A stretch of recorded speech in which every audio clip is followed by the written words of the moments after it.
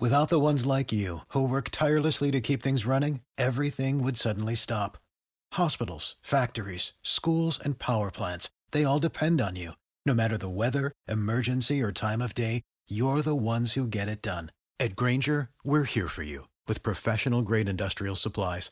Count on real-time product availability and fast delivery. Call, click Grainger.com, or just stop by. Grainger, for the ones who get it done.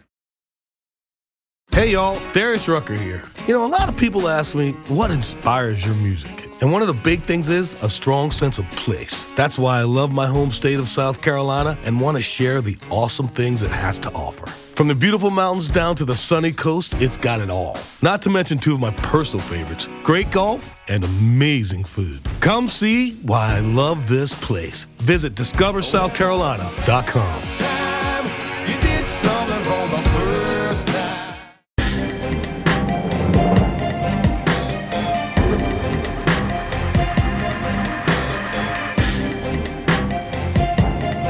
Alan Parker said, sometimes with the British film industry, it's hard to know if we're waving or drowning. Let's find out. Welcome to another Britflix.com podcast. My name's Stuart Wright, and I've got a guest on today who's here for the third time. So let me just recount before we introduce him. Late 2015, early 2016, me and media lawyer Tony Morris did two podcasts to help promote the book, The Filmmakers Legal Guide. As well as practicing law, Tony teaches filmmaking as well, of which he does the legal sections with his students. And they were repeatedly asking him for a resource, I think it's safe to say. And he looked into the marketplace and he found that there was lots of legal books, very dense text, very academic, but not very helpful or practical. And so he took it upon himself to write The Filmmakers Legal Guide. And so here we are in March 2019 with a bigger, thicker, new edition. Welcome to the show, Tony Morris. Thank you very much, Stuart. Now, you've updated the text, which obviously comes with a revision. In particular, you've extended topics such as filming in public places, new sections on virtual reality, the general data protection regulation, which hurts my head when I read that section. And hurts ours as well. And ultimately its effects on filmmakers, shopping agreements and using intellectual property in social media. Plus you've increased specimen contracts to it from 7 to 18, I think, isn't it? There's 18 and then there are two schedules which effectively take it to 20, yeah. Oh, big number. So in a broad sense, do you want to explain first what prompted you to revise what was already a very useful resource for filmmakers? Yeah, essentially it was questions coming up at lectures that I was giving, and also client matters where I do refer clients to sections of the book because then it saves me writing a whole thing. And I realised there were things that needed to be looked at. I suppose the one that really was obvious was shopping agreements, which have become incredibly popular over the last 2 or 3 years. And then when I did the first edition, I put a few contracts in there just really to make up the book a bit. But I found that they weren't comprehensive enough. And the way that filmmakers seem to be using the book is not really as a substitute for legal advice. The sort of filmmakers who are using the book as an important resource are very often those who've got no legal budget at all. So I actually thought that I'd make their lives a little bit easier by putting a more comprehensive selection of contracts there. And I revised the ones that were already there. So it's effectively a completely new suite of contracts. And in fact, as some of the feedback that I've had, people have managed to use the book and the contracts even on the first edition to create a complete film. So, out of interest, I wasn't aware that the shopping agreement had sort of become more popular as over the last few years. So what is it about the shopping agreement outside of other legal contracts you get around filmmaking that's been made it popular? In the past, typically people would option books for the film rights. And the problem about that, as you probably know, is that you get an option agreement And that gives you the right to develop a project over 12, 18, 24 months. And the person who owns the rights in the underlying book, the author or the publishing house, will want to know at the very beginning, if you succeed in raising the money for your film on the basis of the option, they will want to know the deal that is going to be on offer when the option is exercised and the film is made. So in a sense, you're negotiating an option agreement and you're pre-agreeing the rights agreement upon which the rights will vest in the producer from the publisher. So what could be a very simple arrangement actually becomes a full-blown legal negotiation.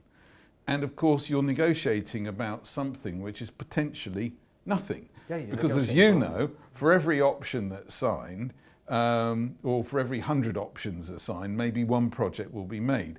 So the shopping agreement is a 1-2 page agreement which essentially operates to a certain extent on good faith, where I say to you, okay, you can go out and shop the filmmaker's guide for a 3D movie IMAX film, and we'll agree all the detailed terms if and when you manage to succeed in getting a deal for the film. So in one page, I give you those rights. You'll want some kind of an exclusive, but what it means is that we can sit down and agree a 1 or 2 page agreement without having to negotiate detailed terms. We're just taking each other on trust that as and when the deal comes to fruition, that I'm not going to try and exact ridiculous terms for what you have done by succeeding in raising the finance. Okay, so in a sense, if it avoids having to nail it all down to start with, but leaves it open to essentially standard sort of market pressures to what the worth of any options is in the future when you've raised the finance. Exactly. You can't hold someone to ransom on a... Well, that's where there's an element of trust. I have seen shopping agreements in literally 5 lines. There's a very, one particular literary agent that I deal with, he says, look, either we're going to do a deal or we're not, and if they try and, if anyone tries to be clever, then there's no deal. Okay, that's simple, isn't it? So it's an old-fashioned concept called trust. We'll get to that later on good faith. So virtual reality is a new topic that you've got in the book. Yes. Film festivals have got programs dedicated to it now, but there's no real commercial market yet, is there, for VR? So what are we learning at the moment in terms of the legal aspects for VR? Right. Well, actually, this was something that someone said, what are the legal issues of VR? They asked me in a question. And there's 2 answers to the question. Firstly, the general principles of contract and intellectual property apply to creating, making, and producing and exploiting a film. However, there are a few particular things that come up which are in the process of development. In terms of content, you've got the whole concept of user-generated content and where the underlying rights are and all that type of thing. And again, if you actually follow through what you're doing, it's general principles of who created the copyright, was there an existing copyright that has been changed, there's that aspect of it. But then the thing that the VR producers were most highlighted to me was the user experience.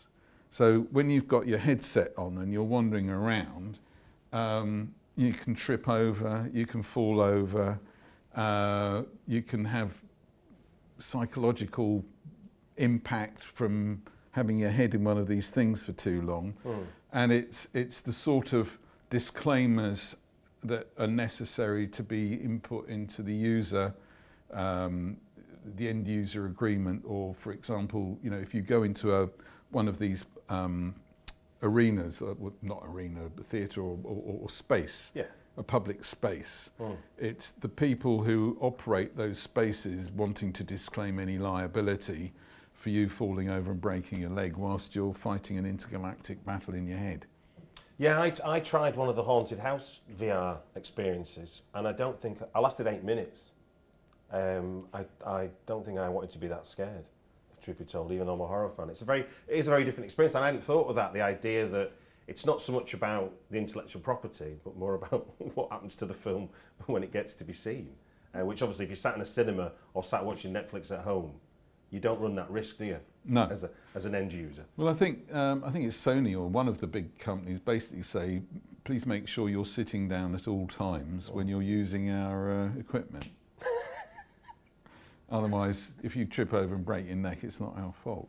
Right, now... Inevitably, there will be a lawsuit in America at some point about that. Just to test it all for us. Yeah.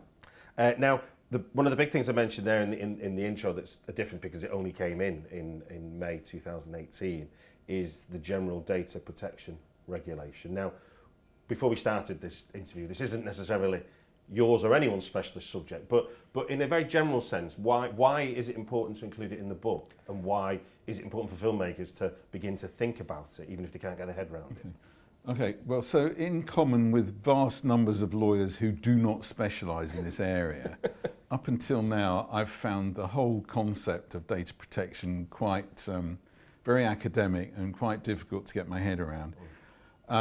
When I started looking into the GDPR, as it's called, I suddenly realised that it would have particular application to documentarians, in the sense that the way my immediate thought process was, well, if I sit down with someone and interview them for a documentary and I get my release, and the release enables me to use the interview for all the purposes of documentary, and of course there is a precedent for that in the appendices to the book, it suddenly occurred to me that applying the strict language of the GDPR, it would be possible for an interviewee to say, even after the thing was edited and ready to roll, change my mind, you can't use it.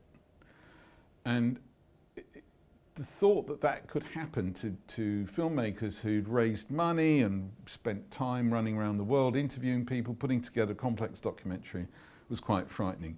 But it looks to me, on the basis of the way in which the law applies, that there are a number of, one particular way in which the documentarian would not be subject to facing such a challenge on the basis of legitimate interest and the fact that there was a commercial investment and all the rest of it.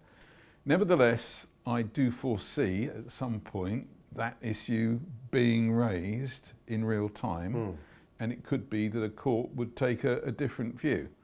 But I think being forewarned is forearmed, and ensuring that all your interviewees sign a proper release that recognises the investment in time, resource, creativity is something that documentarians and other people and other filmmakers interviewing people in real circumstances should take account of.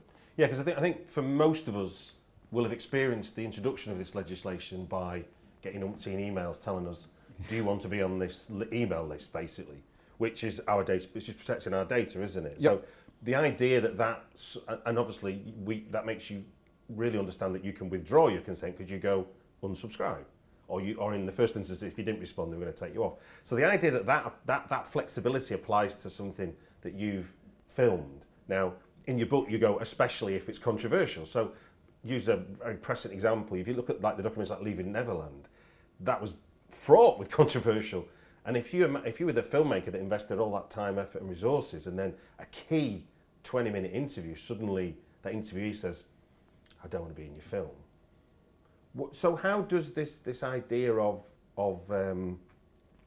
legitimate interest, how do you think it's going to work to protect the filmmaker, where obviously I can just remove myself from an email list and nobody says, oh, but we've invested time in our email strategy, Stuart, you know.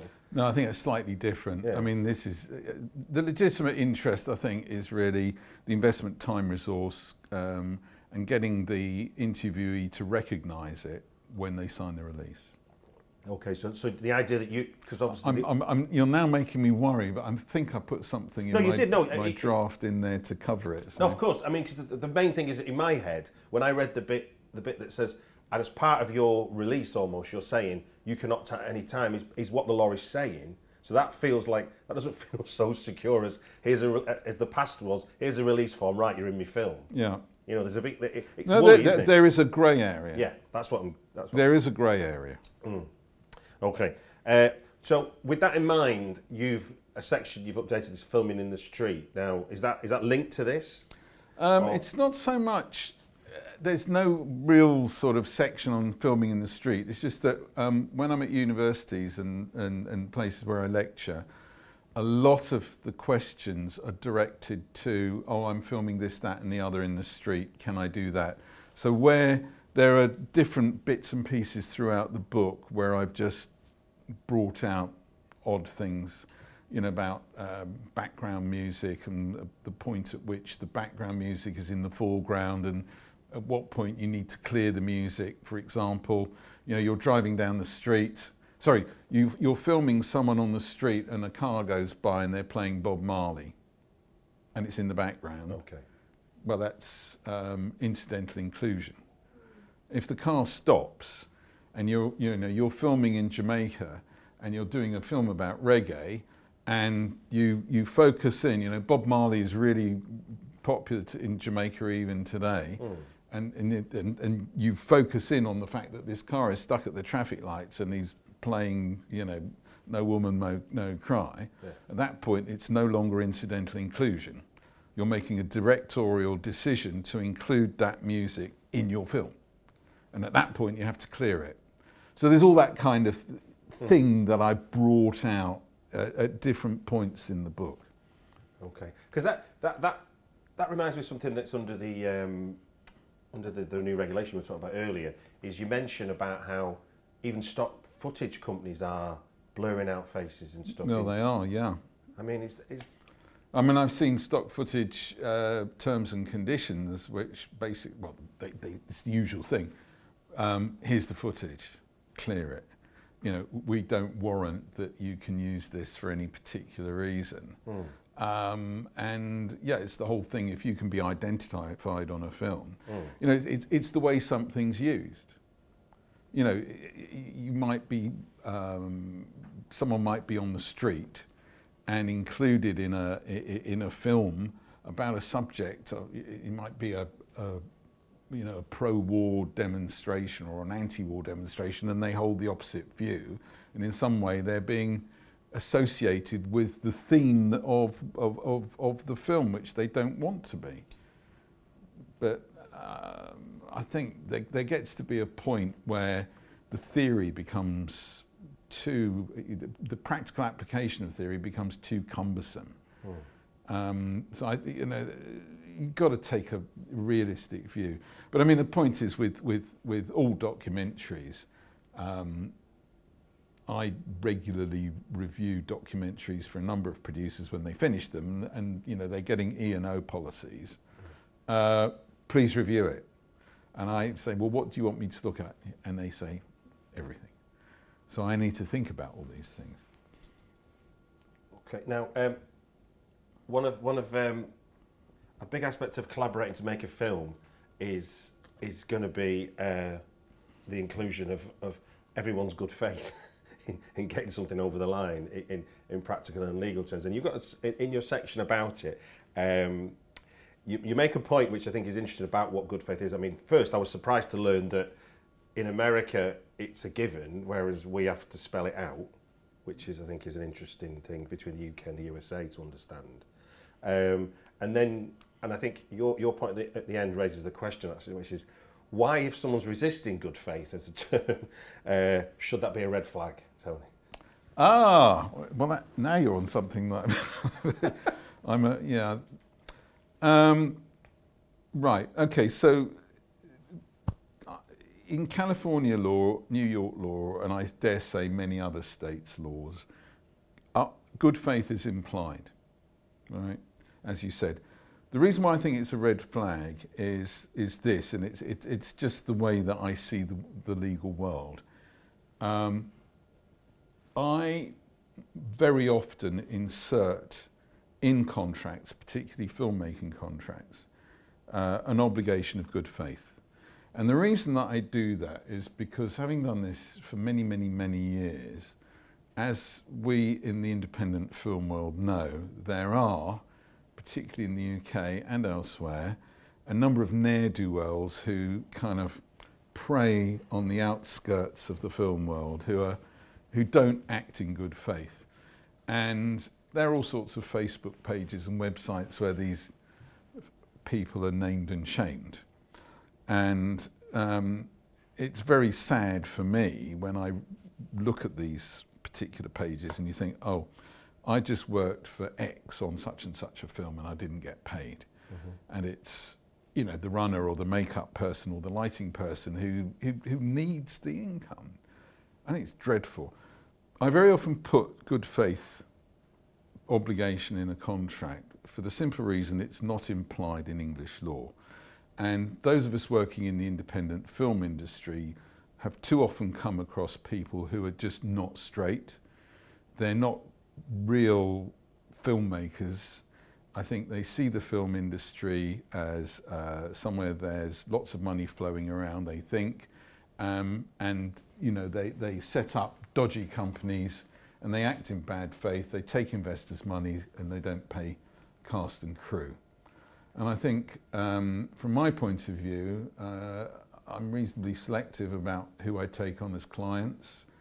I've been in the profession long enough that I can usually detect when someone's not right and I don't want to act for them. So I put that specific obligation of good faith in, partly as a tester, because if you're going into a project and you're genuine, why would you not agree to it? If you don't agree to it, then my question to the other party or their lawyer is, well, why are you not prepared to agree to act in good faith? The inference is that you're not prepared to do that. Why would my client want to sign a contract with someone who's not prepared to agree to act in good faith? And it's that simple. No, and I think it's a really, it seems too obvious to be true, but it's. Well, the other thing is this, it gives you a very potentially simple way of terminating a contract if you don't like it. So if there's a course of behaviour whereby, see, what you do is, my view of a breach of good faith is that it's what we call an irremediable breach of contract. Once you're out, once you breach that good faith, you can't remedy it. It's not like the clauses in contracts. If you commit a breach of a contract, you've got 7 days in which to sort it out. You paid me late. Unless you pay me within 7 days, I'm going to terminate. Well, actually, you know, the money got held up. Here it is, breach remedied. You're happy, I'm happy. But if it's a breach of good faith, if there's a series of things, oh, well, yeah, the van didn't turn up, the money's in Hong Kong. Yeah, well, we did sign this actress, but she changed her mind. If there's a series of things where it's obvious that the other party is just not being straight, you say, you're breaching your obligation of good faith. It's an irremediable breach. I'm terminating now. Got you. Just thinking in more general terms, and obviously we've talked about the challenges of trying to capture something like new acts that affect data protection. What for you, and the big elephant in the room is Brexit, but what for you was the big challenge in terms of updating a book, in terms of wanting to keep it practical and not fall into, I guess, the trap that you'd seen with other books you'd seen in the marketplace of it being too academic or too much for lawyers and solicitors and not for the filmmaker to gain some practical knowledge they can take forward? Yeah, that's a good question, actually. One of the guys that runs one of the courses that I teach on basically said to me, what do you want to change it for? It's fine as it is. I'm very happy to recommend this book to my students. And I thought, well, that's very nice of you, but actually I believe that there are bits missing and I can make it better, and I'd like to supplement it. The Brexit thing was is a curved ball. So I finished, I got my manuscript nailed in the beginning of January. It didn't go to press until, I don't know, 2-3 weeks ago. And we were in the middle of all these votes about this, that and the other, which you kind of hold your nose, close your eyes and try and get your head around it. So I did actually add a paragraph right before we went to press to say, who knows? I'm not answering the question. What was the question? No, you are. That's part. That was for me. That was the other thing when I prompted you with that. But generally speaking, though, what for you was the challenge to keep the book a practical guide to legal aspects of filmmaking versus being a legal academic book? That's quite easy, really, because my approach to dealing with clients is always, there is no point in me making some, complicated academic explanation about point of law. Mm-hmm.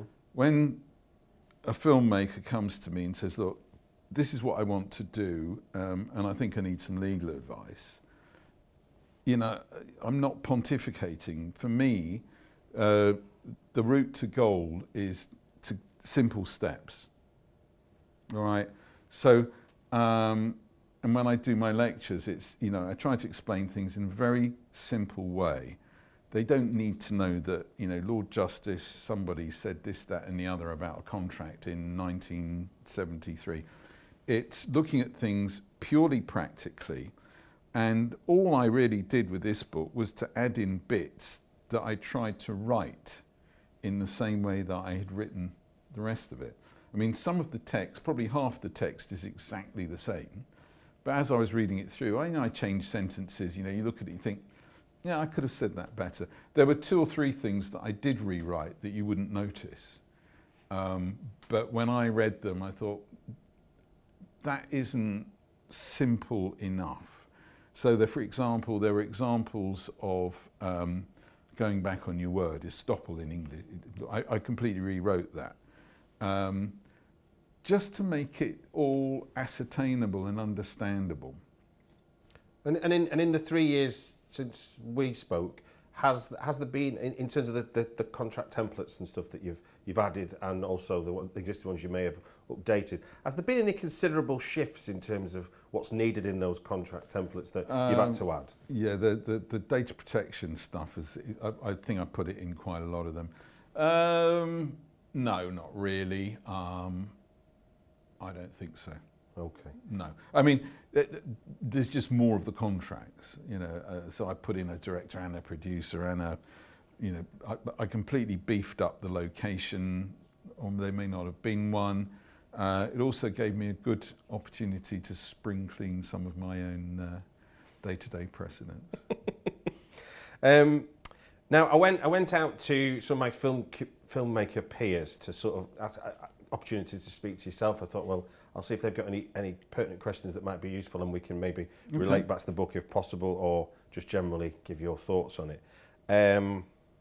So, what paperwork do you need to acquire literary intellectual property, like a short story or a novel? Was the first question. Well, essentially, a transfer, an outright assignment of the film rights. Okay, so for example, you write a novel called, I don't know, Horror in St. Paul's or whatever, and I want to make the film. In an ideal world, I want an assignment of an exclusive assignment of the film rights, and ideally the right to make prequels, sequels, remakes. Okay. Now, prior to that, you might give me a shopping agreement, but I might insist on an option, and I'd want an exclusive option. The tricks are it. You may say, well, I'm not going to give you an exclusive. You can have the exclusive film rights to make a film within the next 5 years. After that, your rights expire. and I'm not giving you remake rights, and I'm not giving you prequel or sequel rights. So it's all a matter of contracts. Ideally, if you're the filmmaker, you want to get the maximum number of rights, or you want your assignment to cover the most extensive range of rights possible. And what would you think you'd need sort of separate agreements for short and feature film versions of a short story?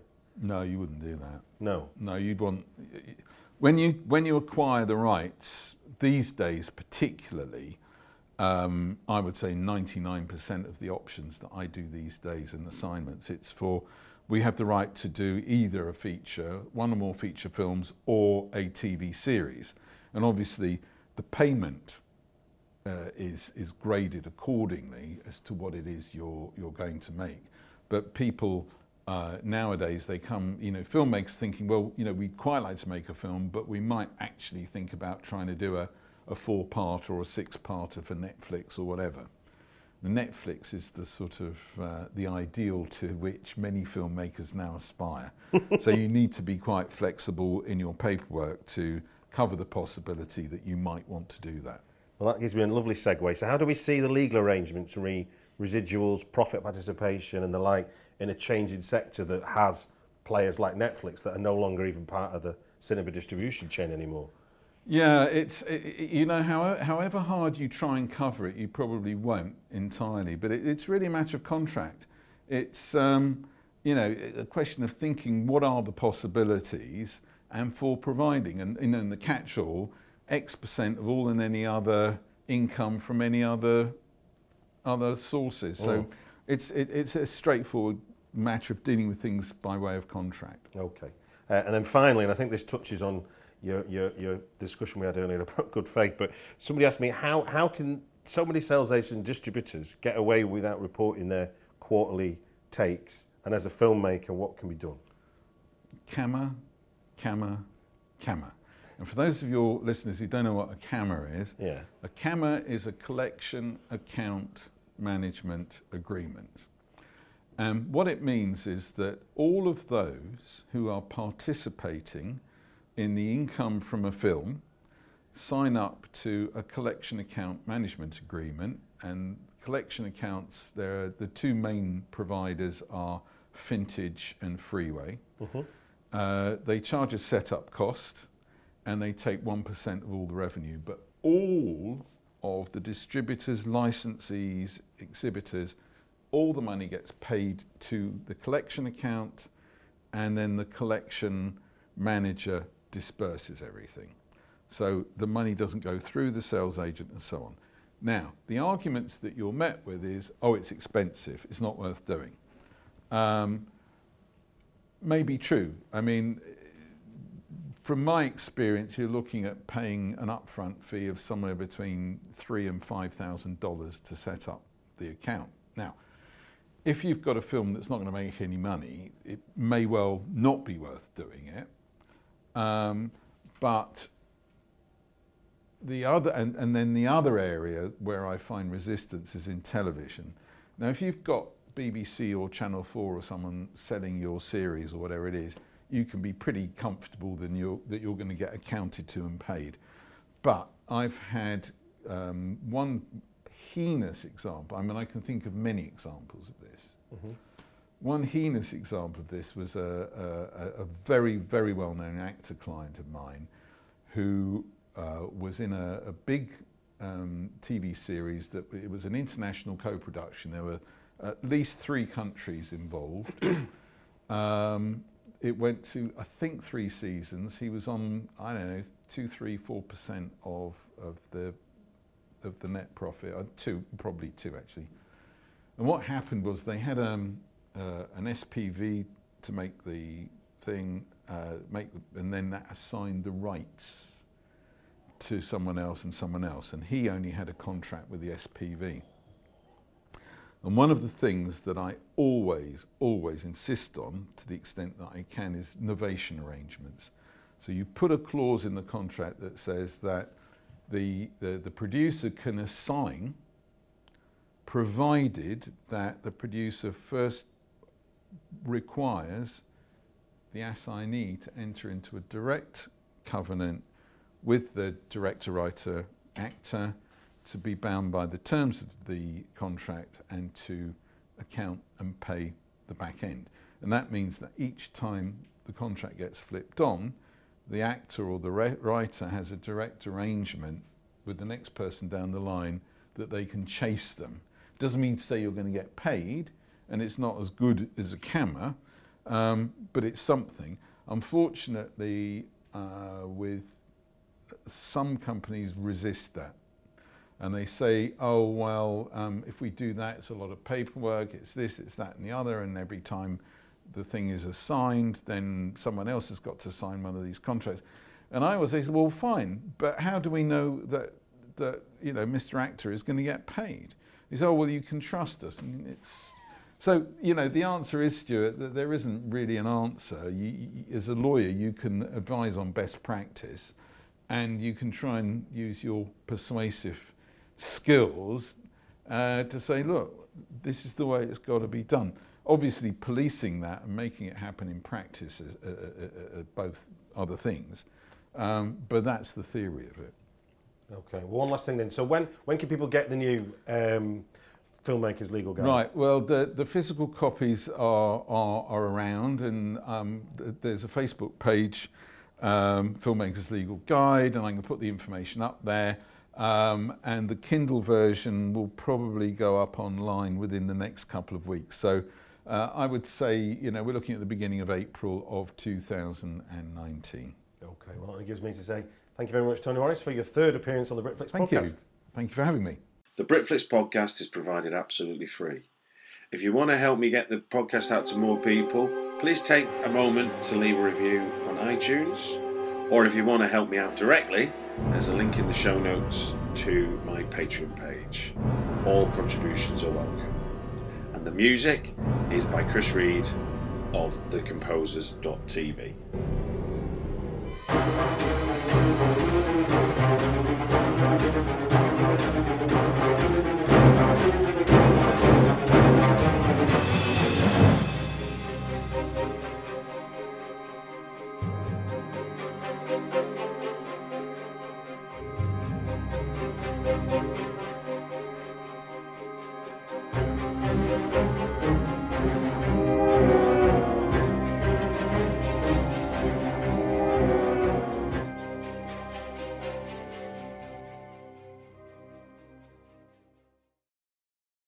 Without the ones like you, who work tirelessly to keep things running, everything would suddenly stop. Hospitals, factories, schools, and power plants, they all depend on you. No matter the weather, emergency, or time of day, you're the ones who get it done. At Grainger, we're here for you with professional-grade industrial supplies. Count on real-time product availability and fast delivery. Call, click Grainger.com, or just stop by. Grainger, for the ones who get it done. Hey y'all, Darius Rucker here. A lot of people ask me, what inspires your music? And one of the big things is a strong sense of place. That's why I love my home state of South Carolina and want to share the awesome things it has to offer. From the beautiful mountains down to the sunny coast, it's got it all. Not to mention two of my personal favorites, great golf and amazing food. Come see why I love this place. Visit discoversouthcarolina.com.